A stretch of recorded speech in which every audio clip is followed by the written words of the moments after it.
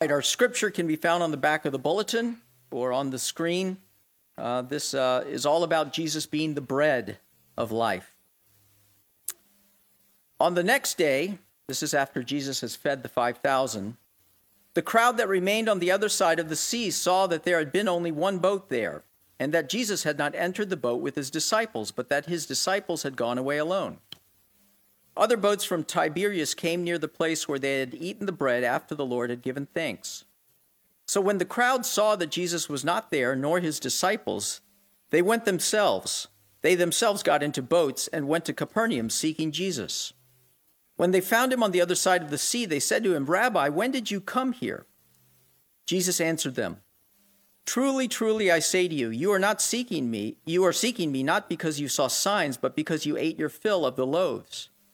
Do not work for the food that perishes, but for food that endures to eternal life, which the Son of Man will give to you. For on him God the Father has set his seal."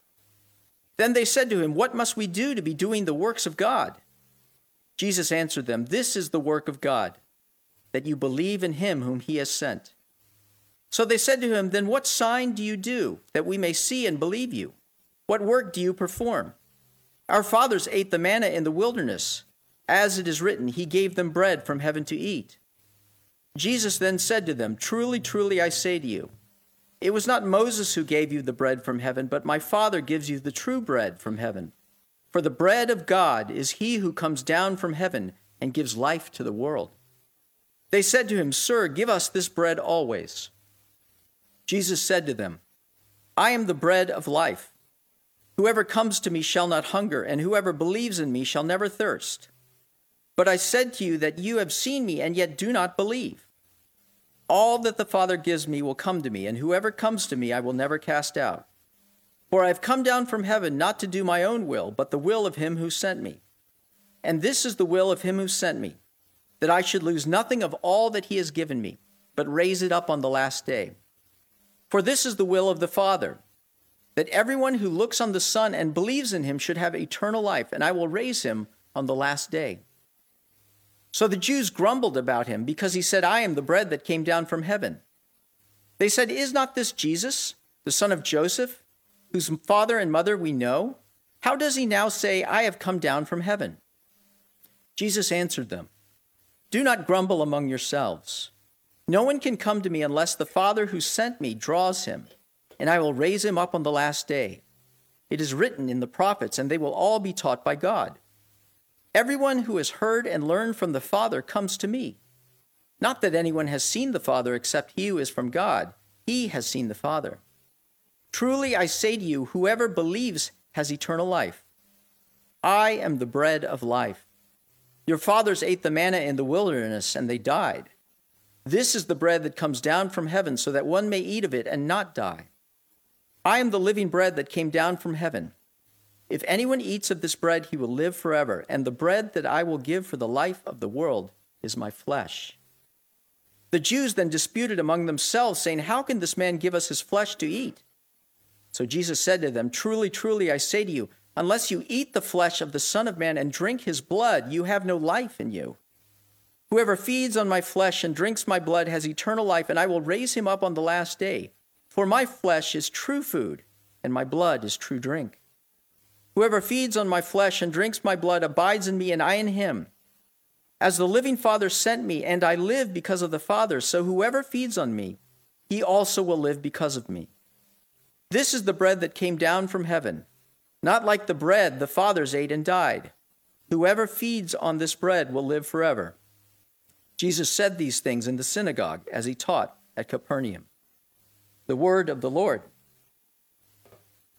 Well, we get to talk about one of my favorite topics today, which is bread. I love bread, especially warm and fresh bread like this sourdough loaf from Panera. I love bread, but bread does not love me. You see, I have a gluten allergy that I've developed in the latter part of my life. And so I see all this beautiful bread and I can't eat it, and it makes me frustrated. In a large part of the world, it's bread that keeps people alive. And Jesus comes to these people and speaks of himself as the bread of life. The people are confused. What is he talking about? But Jesus is speaking of their souls. Jesus is saying that he is the bread that can bring true satisfaction to the heart. And it's such a powerful concept that he must use an analogy of bread to explain it. So we're going to try to unpack his message, to understand what Jesus is trying to say.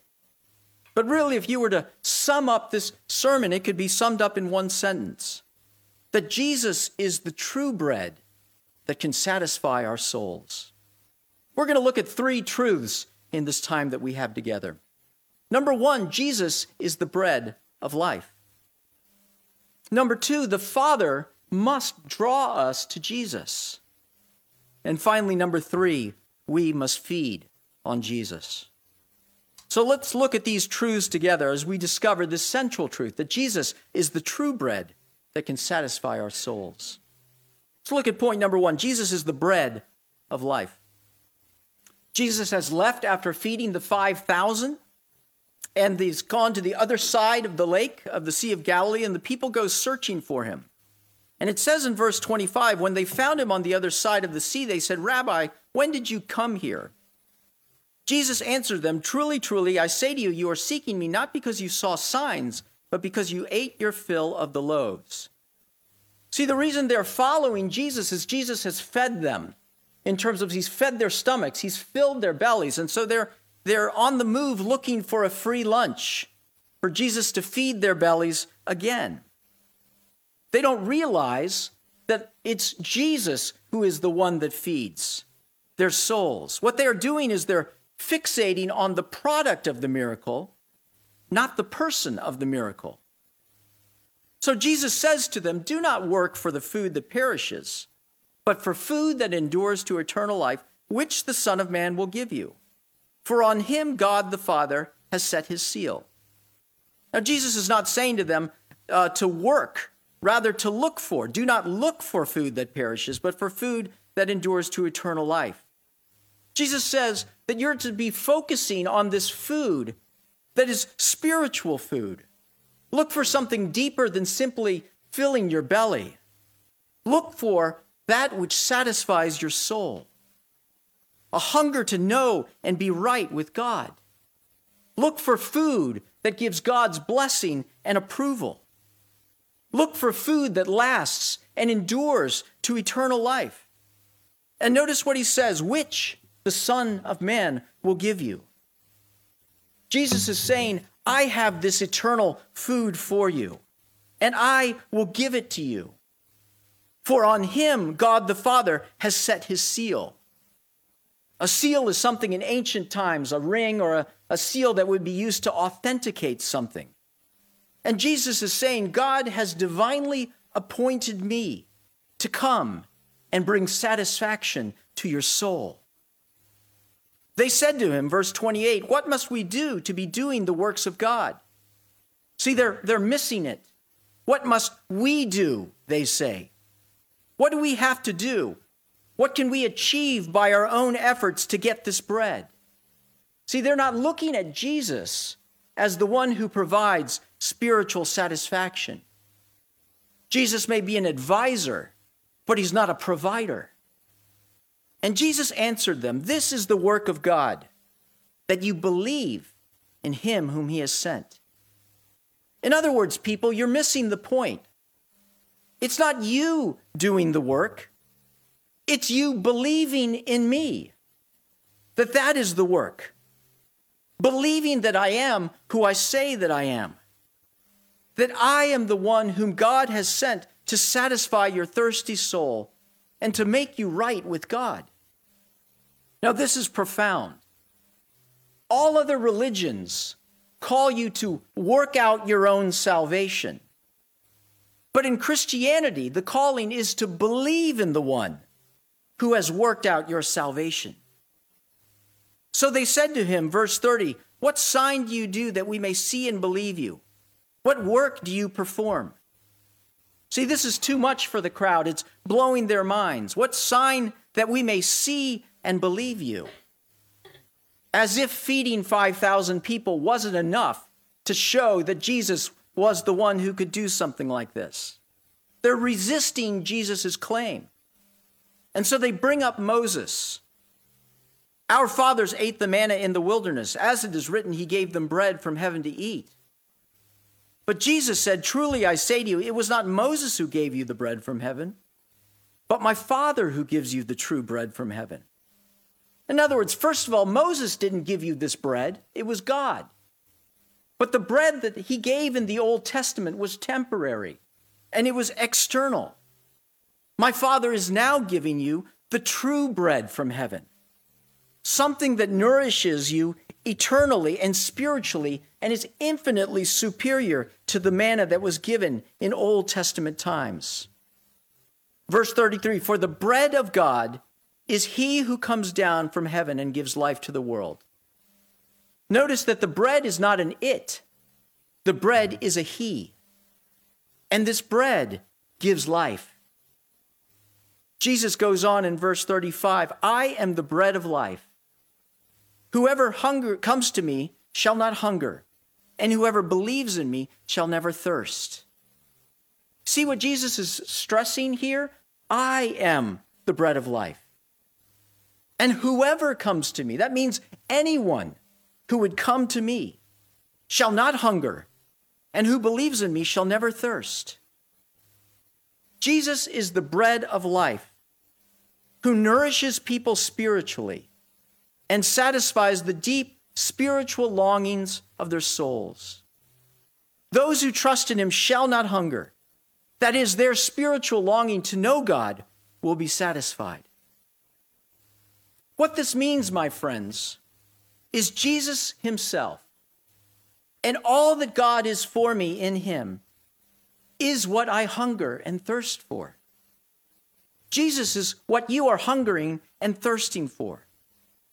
It doesn't mean that hunger and thirst in our souls does not rise up every day, but it means now we know what it's for.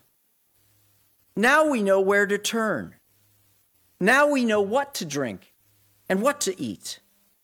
We drink down Jesus. We swallow the glory of Jesus, and there is a never-ending supply. And this is what we were made for. All other treasures, all other pleasures point to this, that Jesus is the all-satisfying end of every longing. The people are looking at Jesus as a meal ticket or a miracle worker. They're not looking to him as the bread of life. And we too frequently underestimate Jesus, what he does and who he is. Sure, we want him to fix the external things in our life, the problems we have with our job, our health, and our marriage. And Jesus is concerned about those things, but he came to do so much more. He came to bring life to our souls. See, deep inside each one of us is a longing, a hunger to be loved and accepted by God. And nothing else can satisfy that hunger. Jesus has come to satisfy the hunger of our souls. I've started going to a restaurant recently. It's called Cooper's Hawk Restaurant. It's a nice restaurant. It's in the mall. It's near the mall, Lynn Haven Mall. And every time you go, they bring out this brioche of bread. And I look at it longingly and can't eat it. And one time I asked for a gluten-free menu, and lo and behold, they brought out a gluten-free brioche of bread. And it was hot, and it was piping, and it was delicious, and I enjoyed it. But you see, the reality of physical bread is it runs out. It can temporarily feed my stomach, but sooner or later it runs out. And unless I'm living at Cooper's Hawk, it won't continue to feed me. See, I have a much deeper hunger in my life. It's a hunger of my soul to find meaning, significance, purpose, to be loved and accepted by God. And no physical bread, no matter how good, can fill my soul. But Christ can. See, what is the greatest question we could ask ourselves today? What's the greatest question you can ask? What must I do to inherit eternal life? That's the greatest question, a question that concerns every single person in this room. What is the one thing that is necessary to enable me to live forever in the presence of God? And the answer that Jesus gives is to have him as the bread of life. And so we must look to Jesus to satisfy the hunger of our hearts. We must stop trying to be satisfied with simply receiving the things of the world. For the things of this world are transitory.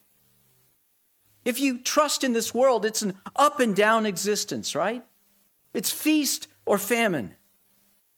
You're a business owner and you're on top of the world. Things are going great. And then the market tumbles and you're on the bottom. And if you put your trust in that business, in your position, you're starving. But Jesus says, don't labor for that which perishes, but labor for that which endures to eternal life. What it means is that you do not labor for food that perishes. You do not fret that somehow your entire life has become jeopardized because the material things of this world are collapsing around you. Your joy isn't destroyed by it. Your peace isn't destroyed by it because you're not working and laboring for food that perishes. Your goal is to enjoy Christ because he is the true bread that satisfies the soul. This brings me to my second point, that the Father must draw us to Jesus. See, you ask the question, how can we come to Jesus? How can we receive this living bread? Notice in verse 37 that all that the Father gives me will come to me, and whoever comes to me I will never cast out. See, there's a giving on the part of the Father, there's a coming on the part of men and women, and there's a receiving on the part of Jesus. But coming to Christ is a work of the Father. It's his divine initiative. I'm going to give you 5 statements of God's sovereign work in drawing us to Christ. Number 1, God gives his chosen ones to Jesus.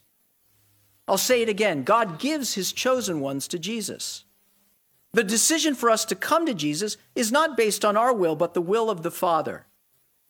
Notice verse 37. All that the Father gives me will come to me. Verse 39. And this is the will of him who sent me, that I should lose nothing of all that he has given me. Verse 44. No one can come to me unless the Father who sent me draws him. It's God who gives his chosen ones to Jesus. Point number 2, because God gives them to Jesus, they will come to Jesus.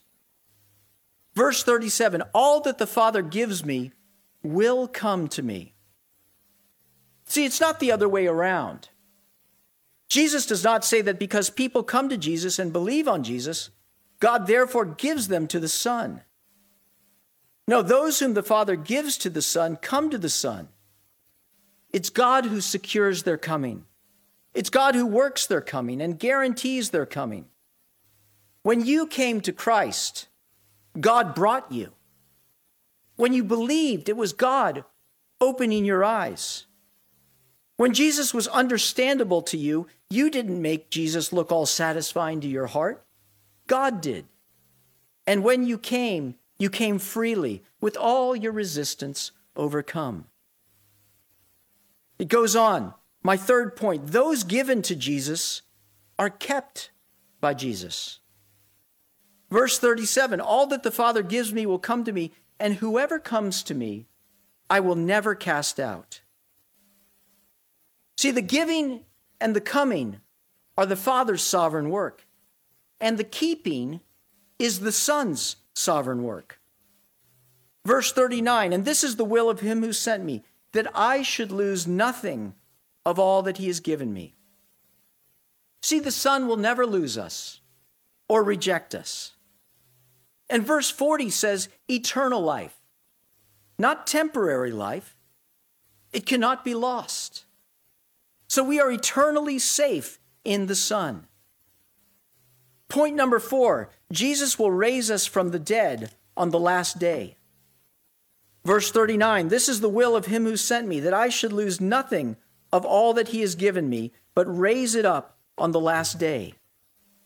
Verse 40, everyone who looks on the Son and believes in him should have eternal life, and I will raise him up on the last day. See, Jesus knows that death looks to everyone like a defeat, a loss. It looks, though, at least our bodies are lost. And to that, Jesus says 2 times to make it crystal clear, I will raise it up on the last day. Not even your body will be lost. Finally, number 5, the unshakable foundation of all of this is the will of God. Verse 38, for I have come down from heaven not to do my own will, but the will of him who sent me. It is God's sovereign will that none of his own will be lost. Verse 39, and this is the will of him who sent me, that I should lose nothing of all that he has given me, but raise it up on the last day. This is God's plan, God's will to bring you to Jesus Christ. Verse 40, for this is the will of my Father, that everyone who looks on the Son and believes in him should have eternal life. What can we conclude from these truths? If you are a Christian, you can have confidence and reassurance that you who believe and trust in Jesus Christ will not be lost. See, he's saying to us that because salvation is a work of God from beginning to end, we can rest in the assurance that having begun a good work, he will complete it unto the day of Jesus Christ. Unless, my friends, there is a work of divine spiritual renewal, none of us would ever come to Christ. But if you believe, it's because he has drawn you to Christ, and Christ will never cast you out. So rejoice. Your salvation is secure in Christ. Do not fear the future. Do not fear your status or your standing before God, but rest in your position as the beloved, the one that God chose, that God put his hand on, that God blessed and brought near to himself through his Son. These truths should reassure us, but they should also humble us. See, it's not because of my wisdom or my righteousness that I have come to Christ, but it's because of the grace and mercy of God the Father. The truth is, my friends, that we bring nothing to our salvation but our sin. Nothing in my hands I bring. Simply to the cross I cling. If you are a believer in Jesus Christ, give thanks. Do not boast or be proud, but humble yourself before the Lord who rescued you. If you are not yet a believer, how do you know that God is not drawing you now? That it is him who has brought you here to hear the gospel. Because everyone who looks on the Son and believes in him will have eternal life. You can do that now. You can place your trust in Christ. Because Jesus is the only true bread that can satisfy our souls. So the truth is, it's the Father who draws his children to Christ. This brings me to my final point, that we must feed on Jesus. Jesus said in verse 51, I am the living bread that came down from heaven. If anyone eats of this bread, he will live forever. And the bread that I will give for the life of the world is my flesh. What is Jesus saying here? Is he advocating cannibalism? No, you understand that he means this in a spiritual sense. To eat Jesus' flesh has the spiritual meaning of trusting or believing in him, especially in his death for the sins of mankind. And similarly, to drink his blood means to trust in his atoning death, which is represented by the shedding of his blood. But you see what Jesus is saying here? Unless you are obsessed with me to the point that you eat me, you can't get more graphic language than that. Unless you come to the point where day by day by day, your life's dependence is upon eating me, then you cannot have eternal life. Unless you eat my flesh and drink my blood, you have no life in you. See, Jesus is saying that he is the bread which has come into the world. Every day we are to eat and drink in conversion and in ongoing communion with him. Jesus is saying that he wants to meet our needs every day as we feast on him. We never reach a stage where I say, he used to meet my needs, but he doesn't do that anymore. For Jesus says, my flesh is true food, and my blood is true drink. We chase after the things of the world, hoping that they will feed us, hoping that they will satisfy us, but they cannot. What we need is true soul nourishment, so we must feast on him every day. I remember a story about Dr. Jim Boyce, who's a former pastor of 10th Presbyterian Church in Philadelphia. And he was making his way in a transatlantic crossing on a ship, and Dr. Boyce was very frugal. And he bought his ticket, and he saw the dinner, but he decided that was not for him. He brought his own food, you see. And after a while, the food gets stale and crusty. Until some days into the voyage, he finally goes to dinner. And someone says to him, didn't you know that dinner was part of the price of the ticket? It's included. Boyce had all of the blessings and benefits of being nourished day by day on the cruise, but was not taking advantage of them. We can be like that, right? We have trusted in Christ, but we don't go to him moment by moment to have our souls nourished by his love. What are you going to? Is it the world's approval? Is it the material things that this world has to offer? They're temporary pleasures at best that cannot truly satisfy our souls. But Jesus has given us true food that satisfies the soul. And he wants to satisfy our souls every day with his love and his grace. Every day we can have a meal in Jesus Christ. In prayer, we can commune with him. We can read his word where he proclaims his love for us. Moment by moment, we can rest in his love and salvation, for he never runs out of grace for us. So seek his face day by day. Recalibrate your desires for him. Look to him to be your real food and your real drink.